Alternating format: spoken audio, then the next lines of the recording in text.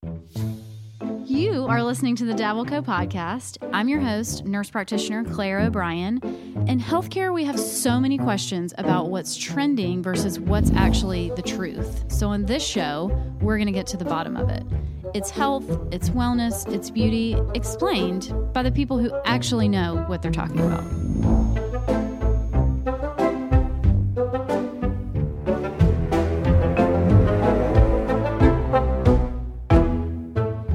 Hey guys, welcome back to the Dabbleco podcast. I am your host, Claire O'Brien. I'm a nurse practitioner. And today I'm super excited. I've got Dr. Betsy Grunch. She is a neurosurgeon and she is also a TikTok superstar. So if you want to be educated and also entertained, you definitely need to follow her on TikTok. So Dr. Grunch, gosh, thank you so much for taking the time to do this. I know you're crazy busy. No problem. Happy to be here. All right. So tell us a little bit about you. How did you start in medicine? What drove you to neurosurgery? Just give us a little background on you. Sure. My name is Betsy Grunch. As you said, I'm a neurosurgeon. I practice in Gainesville, Georgia, which is where I grew up. And I did, just briefly, I did my undergrad at the University of Georgia. Go Dogs. The national champion Georgia Bulldogs. Go Dogs. And I did my medical school at Medical College of Georgia and matched in neurosurgery at Duke University, where I did my surgery internship, neurosurgery residency, and spine fellowship. And I am a board certified neurosurgeon in practice here in Georgia since 2013. So. Man, but so that's a lot of schooling. Like that's a lot. How many years is neurosurgery residency? For me, it was 15 years. But it can be anywhere between 15 to 18. The requirements have changed a little bit just because of the work hour week compared to whenever I did my residency. But yeah, it's a long time. That is, oh my gosh. And so there aren't as many, obviously, women in surgery just in the first place as there are men. I know that the numbers are getting better, but there aren't as many women in surgery. There certainly aren't. I mean, you are just a unicorn in your field. I mean, there aren't very many female neurosurgeons. And so what was it about neurosurgery that you said, okay, this is what I want to do, knowing I'm about to spend, a decade and a half training in this specific field? Yeah. So I came to neurosurgery because of kind of a childhood experience. I mean, just briefly, my mother was a police officer in the 90s. So very male dominated field. I mean, still really is, but I really just thought she was, just super cool. And I really wanted to be like my mom, like all young girls. And I wanted to be a cop. And when I was 13, she was injured in the line of duty. She was paralyzed from a auto accident in the line of duty, or vehicle patrol car was shot at, and she no way. Struck a tree. And so she was quadriplegic and went through surgery, recovery, et cetera, kind of, as I was just kind of maturing. And I wanted to understand injuries like this and how it can really just devastate someone's life. And I wanted to fix I wanted to fix people like her. And I just really became interested in the spine and began to shadow her neurosurgeon in high school, and really just kind of changed gears a little bit. And I wanted to be a neurosurgeon. And I wanted to, I really wanted to work in spine. And so that's the short of it. Man. And that's, I feel like a really common thing for surgeons in subspecialties to have, experiences growing up that really, well, really any medical folks in subspecialties, we all kind of have some connection that typically drives us to, our particular field or our particular subspecialty. That's really, really Right. fascinating about your mom.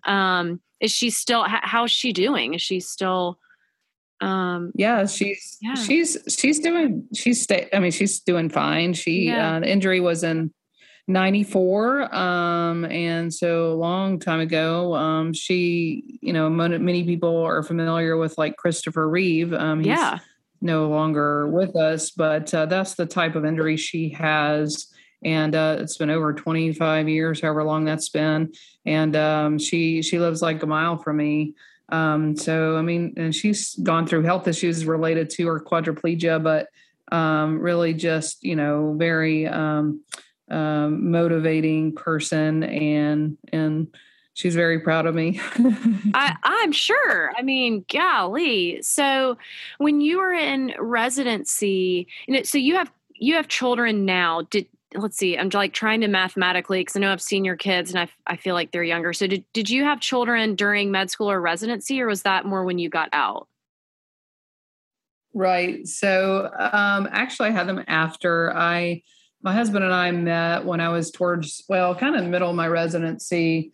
And we got married right about a year before I finished my residency. About a year and a half. And we just decided to wait to have kids. I mean, totally. I think this is a whole nother digression, but, whole nother episode. We just, I wanted to have kids once I was able to start my career. And so, so they're 3 and 6 now. And you're busy. I mean, I have a 4 and 6-year-old, and it's just a lot. So how are you able to balance that with your crazy hours now? I mean, you're in now a place where, are you in private practice? Yes, I'm in private practice. Yeah. So do you feel like that's kind of what helps you balance being a mom and a busy surgeon and a physician and all of that?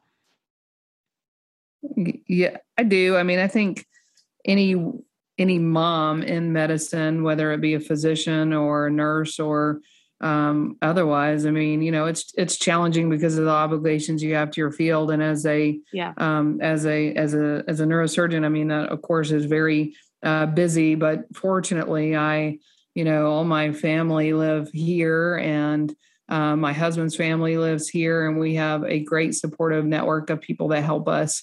It takes a village, and literally, that's true. Yes. Yeah.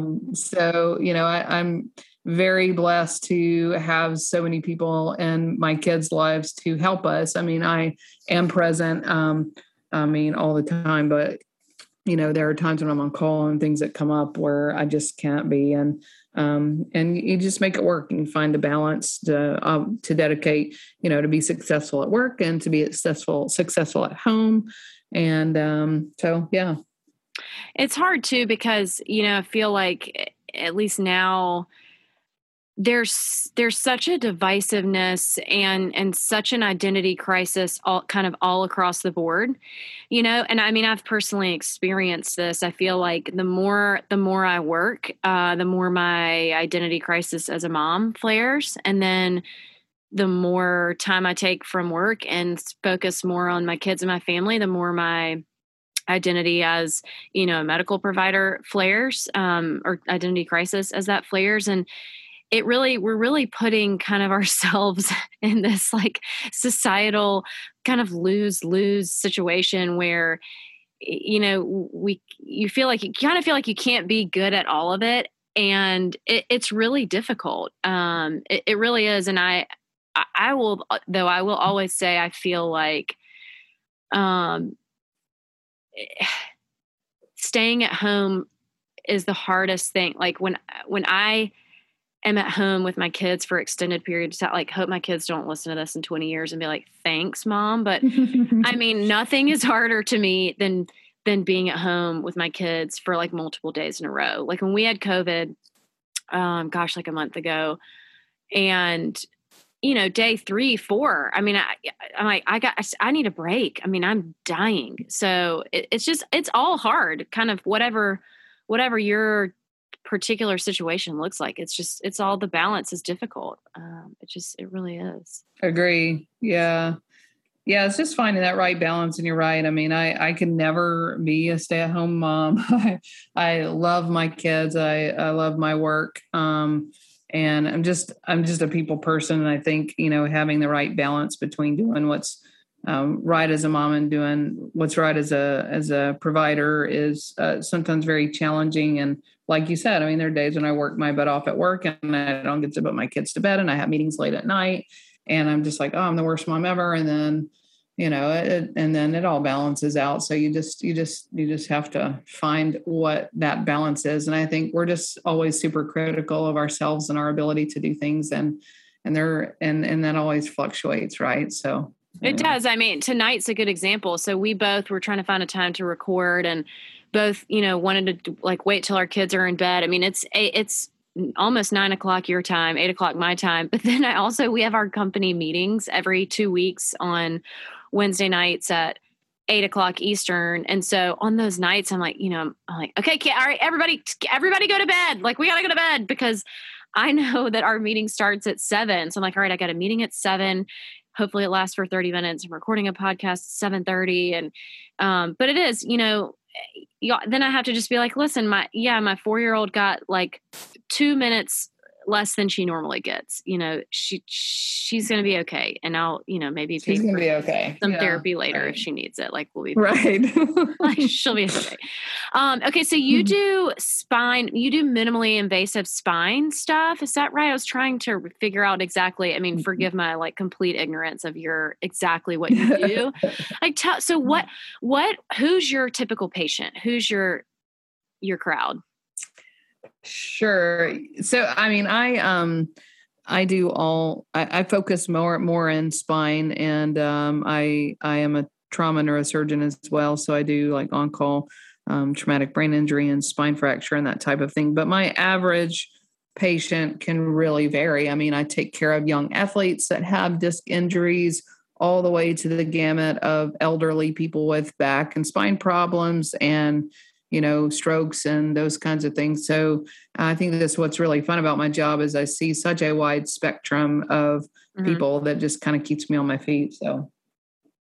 So you still you take trauma call and you do all the like TBIs and all that. Okay. So what's your advice as like to young adults? I was going to say as parents, but I mean, that's such a soft toss. Like, okay, if you had to tell people one thing not to do as a trauma brain surgeon, what would your top thing be? I think I have a guess, but I'm like, if you don't say this, I'll be shocked. What would you say?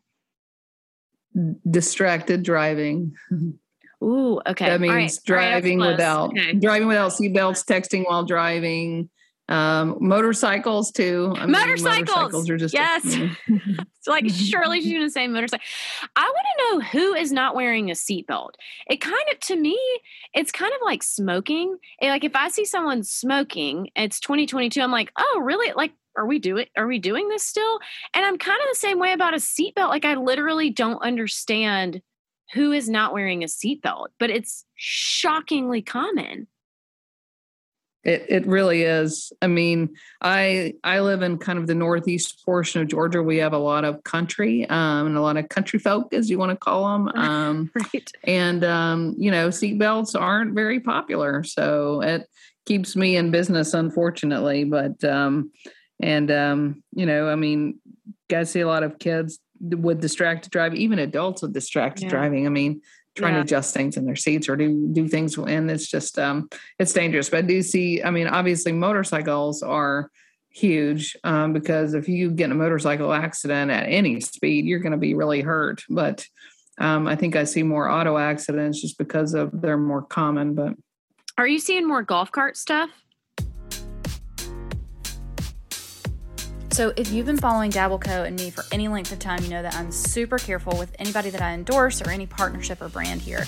So the goal is always to share evidence-based medicine and things backed by actual science with our audience and our followers. So I was thrilled when BetterHelp approached me to do a partnership with them. So thank you so much to BetterHelp for sponsoring this episode. BetterHelp is an online platform that connects you to counseling in an incredibly convenient and affordable way, which I think are the two biggest barriers to counseling, are access and affordability. So I was actually really surprised when I looked up their rates for counseling. They were a third of what I feel like I've ever heard and what I've personally paid. It solves both of the problems with literally the click of a button on the internet. So I have personally seen the benefits of counseling. I know firsthand how important it is, and I know it plays a crucial role in mental health. So check them out, and they will know that I sent you, and you'll get 10% off your first month of counseling if you head to betterhelp.com/dabbleco. So it's super easy, betterhelp.com/dabbleco. Thanks, guys. Actually, I see some of that. I mean, we have a pretty big golf community near one of our hospitals, and we see some golf cart injuries and ATV accidents and stuff like that as well. So it can be dangerous. It is. It really. So golf carts, I feel like, are making this kind of huge. They're making their way into really communities everywhere. So when we were in Charleston, kind of everybody where we were had a golf cart, and you could take them a lot of places and kind of go on back roads and still get a lot of places. And actually, when I was on the regular, like general surgery team, gosh, like 12 years ago, one of our chief residents, we heard he's coming back to Charleston to practice. And then all of a sudden we heard he had this crazy golf cart accident. So he's standing on the back of a golf cart, and he had done general surgery, then did his plastics residency in New Orleans, standing on the back of a golf cart, and the person goes, and he, how they go, and if you're not holding on, then you just fly out. So he fell backwards, had this crazy traumatic brain injury, had to learn everything again. I mean, was in the hospital for, months, and truly was basically on his way to Shepherd Spinal, which I'd love to talk about that briefly, because just in case anybody's never heard of it and they, were looking for a resource. He was getting discharged to Shepherd Spine and started kind of walking and talking again, just kind of out of nowhere, gets full function back, and is functioning and operating surgeon. Supplements and vitamins are just a part of so many of our daily lives now. So how do we know what to choose in a brand? My family personally uses Thorne. Thorne has partnerships with hospitals and universities across the country, including the Mayo Clinic and Charleston's own Medical University of South Carolina. You can order any Thorne product through me when you create your account at thorne.com/u/dabbleco, and you'll receive 15% off and free shipping on all your future orders. When you create your account, you'll just be prompted to confirm Dabbleco as your referral, and the discount's applied in the cart after you create your account. Again, that's thorne.com/u, like the letter U, /Dabbleco. And you can also find the direct link in the show notes. Wow. It's crazy.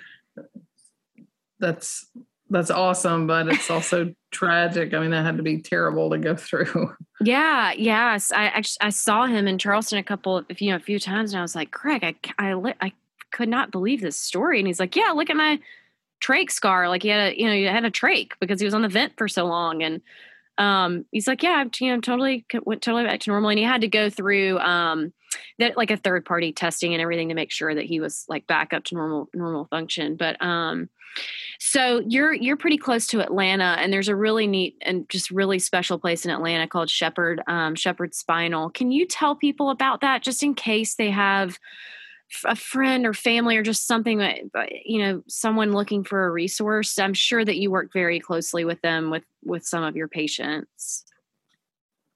Absolutely. I mean, my mom actually is a patient. That's where she did all of her rehab. And yeah, it is just a world-renowned traumatic brain injury and spinal cord injury rehabilitation center. And it's just phenomenal, the amount of specialized care they provide in the rehab setting of patients with neurological trauma. And it's in the heart of, Atlanta. And there's people come from all over the Eastern United States to do recovery there. So yeah, it's great. It's a great resource.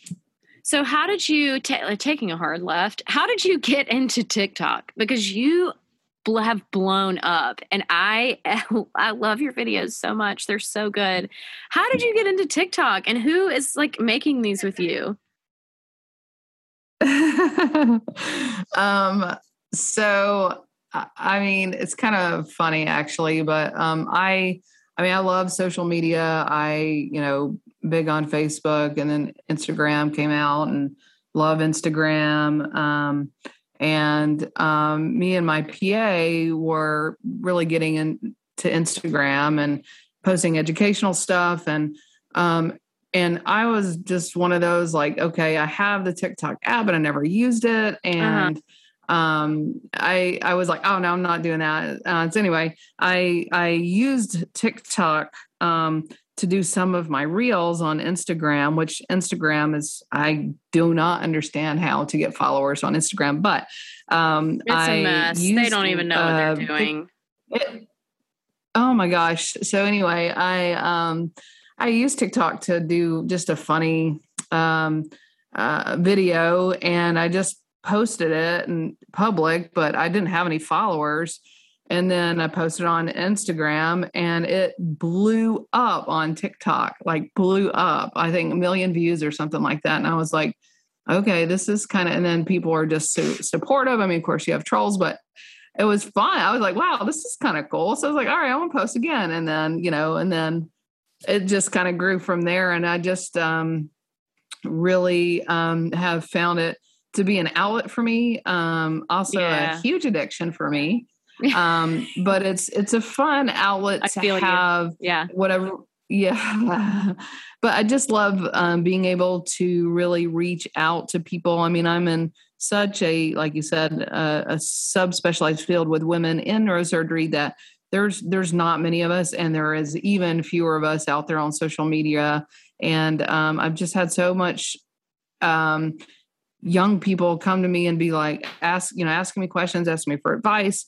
And it's just really been that role for me that I never had. And I wish I had when I was growing up, if you will. But I'm so proud to be able to connect with that generation of people that are using TikTok. Of course, there are other people that use TikTok too. But I've found it to be extremely rewarding in a way that I never knew I needed. So yeah. And you're crushing. That makes sense. I know it absolutely does. So you're Lady Spine Doc on TikTok, and I love it. I mean, some of them are funny, some of them are truly educational, some of them are really poignant. I mean, you're just kind of touching on all the emotions, and it sounds so, it sounds so cliche sometimes to say representation matters, but gosh, it does. It really does, for little girls to be able to look at that and say, yeah, I do want to be in the OR. And you know what? I do want to spend that amount of time in residency, because, a lot of times they're told you don't want to do that. You really don't want to do that. And maybe they do. So I just think it's super cool to see that. I love watching your videos. I think they're great. Yeah, I have a weird, well, I don't know if it's a weird sense of humor, but I find it as a release for some of my humor as well, and that's fun. So also, who is trolling you? Like, what are they trolling you about? Like, you're like, what you're not a real doctor? Like, I don't know. I mean, saying like what? I don't know. You would be amazed. I follow a lot of doctors on TikTok now, and it's amazing how much hate that you get, and it's really kind of sad. But like currently my account is handcuffed because I had someone report some video that I posted of my son with my dog licking his face, and reported me for minor endangerment. and TikTok takes minor offenses, like anything involving children, very seriously. So someone went in there and reported my account on multiple videos of my kids, and my account was shut down for like all last week. And now it's like very limited in terms of what they're putting out on the For You page for my content. And it's frustrating because you have people on there that are, I mean, like, I don't know why they're keyboard trolls or whatever, but I mean, that's just life, right? You have people that are, whether they be jealous, whether they be angry or voicing their frustrations out on someone else. And it comes out a lot easier in some platforms such as that, where you can live behind a keyboard and no one will know what you're saying. And that's just life. So I've had trolls my whole life telling, like you said, I mean, you can't do this. Why are you going to be a doctor? You shouldn't be that. Or why would you want to be a woman in neurosurgery? You shouldn't be doing that. So, I mean, that's just the way it is. So we overcome. Yes. Yeah. Well, we try. How I want to ask you this too, because I'm sure, I don't know what the statistic is of people that have back pain and low back pain, but what's your kind of advice for people who are like, I've always heard, okay, surgery should be your last resort, specifically back surgery should be the last resort. So what do you tell people? Do people ever come see you too early, or are they kind of ready for surgery by the time they see you? Or what? Let's talk about back pain a little bit. Sure.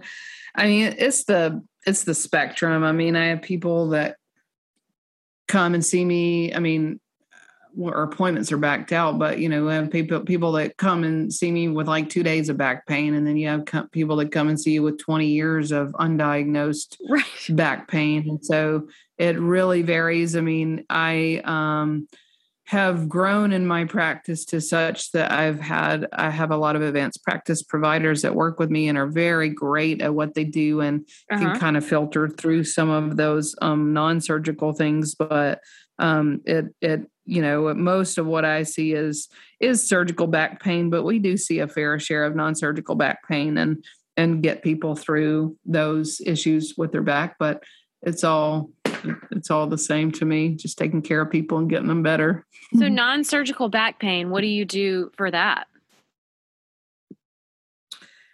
I mean, so, a lot of people have back pain. I mean, back pain in general it can be very easy to diagnose the source of the problem, or it can be extremely challenging. And, really understanding the anatomy of the spine and understanding why people have different sources of back pain. I mean, a lot of people come and see me, they have a stone cold normal MRI, but they have debilitating pain. And there's a reason. I mean, obviously there are some crazy people out there, but the majority of people that come and see doctors are not making it up. I mean, they have legitimate pain. So, you just kind of have to work through the issues of what causes it, what makes it worse. I mean, it can be something as simple as, okay, well,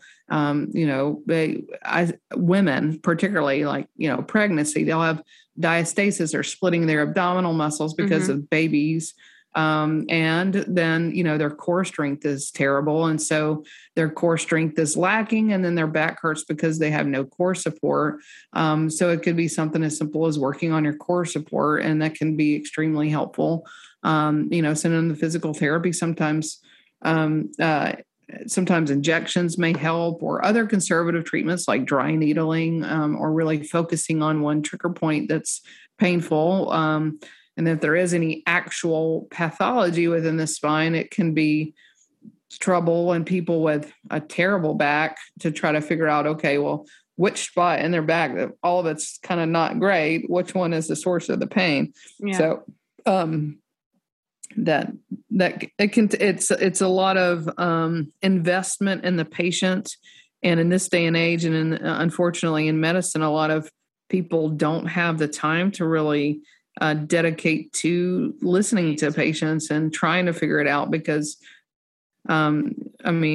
people with chronic pain period are sometimes challenging patients. So it's a job. It's a challenge. Yeah. And you're right. I mean, we're all for the most part now kind of on these, RVU systems, and you got to, eat what you kill. And we're all being pushed to do more and more RVUs and see more patients. And the 15-minute visits are turning into 12, turning into 8. And, like you said, sometimes you really just have to sit down and flesh out the problem with the patient. And if you don't have the time, literally, if you're not given the time by your institution, it can be challenging. But I need for you to take me back to dry needling, because I had that done once and I was like, this is how I'm going to die.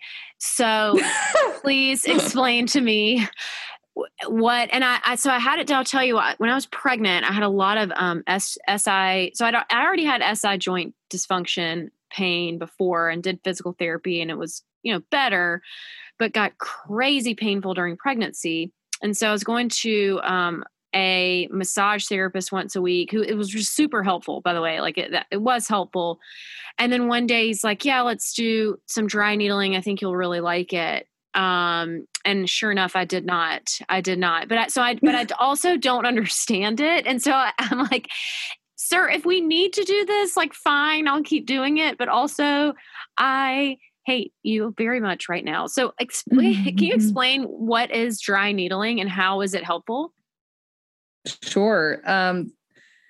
It's good for muscular pain. So in someone that has a muscular issue, or a muscle that's tight, or a muscle that has a knot in it, or is triggering pain in a particular region, doing dry needling, which is kind of like acupuncture needles, very small bore needles that you can place them into the muscle belly. And what it does is it releases the tension on the muscle itself and relaxes the muscle. And so it can be painful to have, but it can be very much a release of that.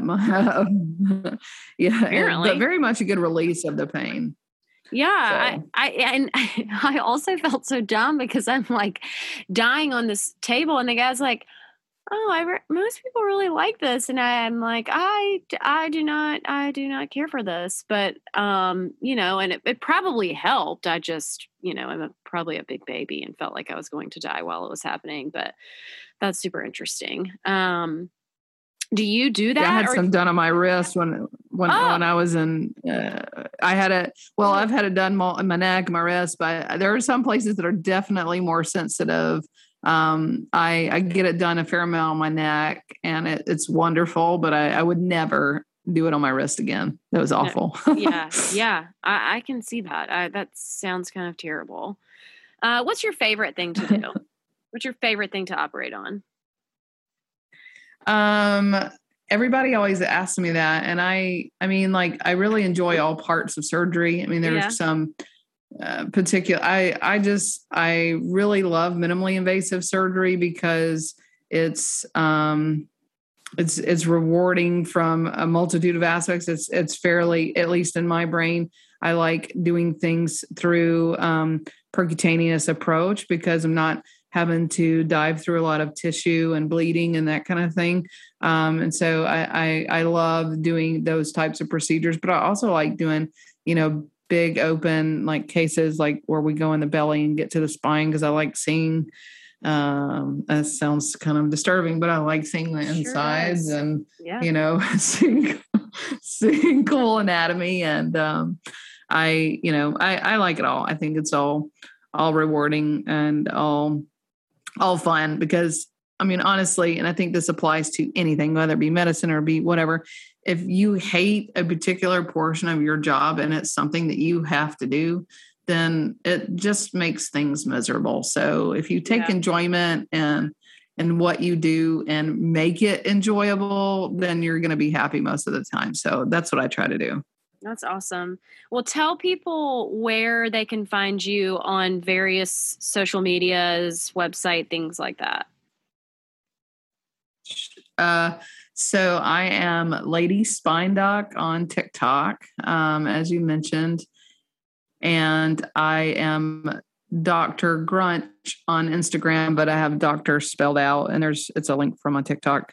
And of course I'm on Facebook. I do not tweet But other than that, I'm on all three of those platforms. You know what? Twitter is honestly the cesspool of but it's a toss up between Facebook and Twitter. But Twitter, everybody's so angry on Twitter. So I feel like it's probably best for you to stay off of there. I totally agree with that decision. But man, well, thank you for taking the time. I loved talking to you. And I know this will be really, really inspiring to women who are listening who may want to follow in your footsteps. And as always, guys, thank you so much for listening. If you liked this episode, please share it with your friends, rate it, definitely subscribe. That's how I continue to get great guests. And I'll see you next week.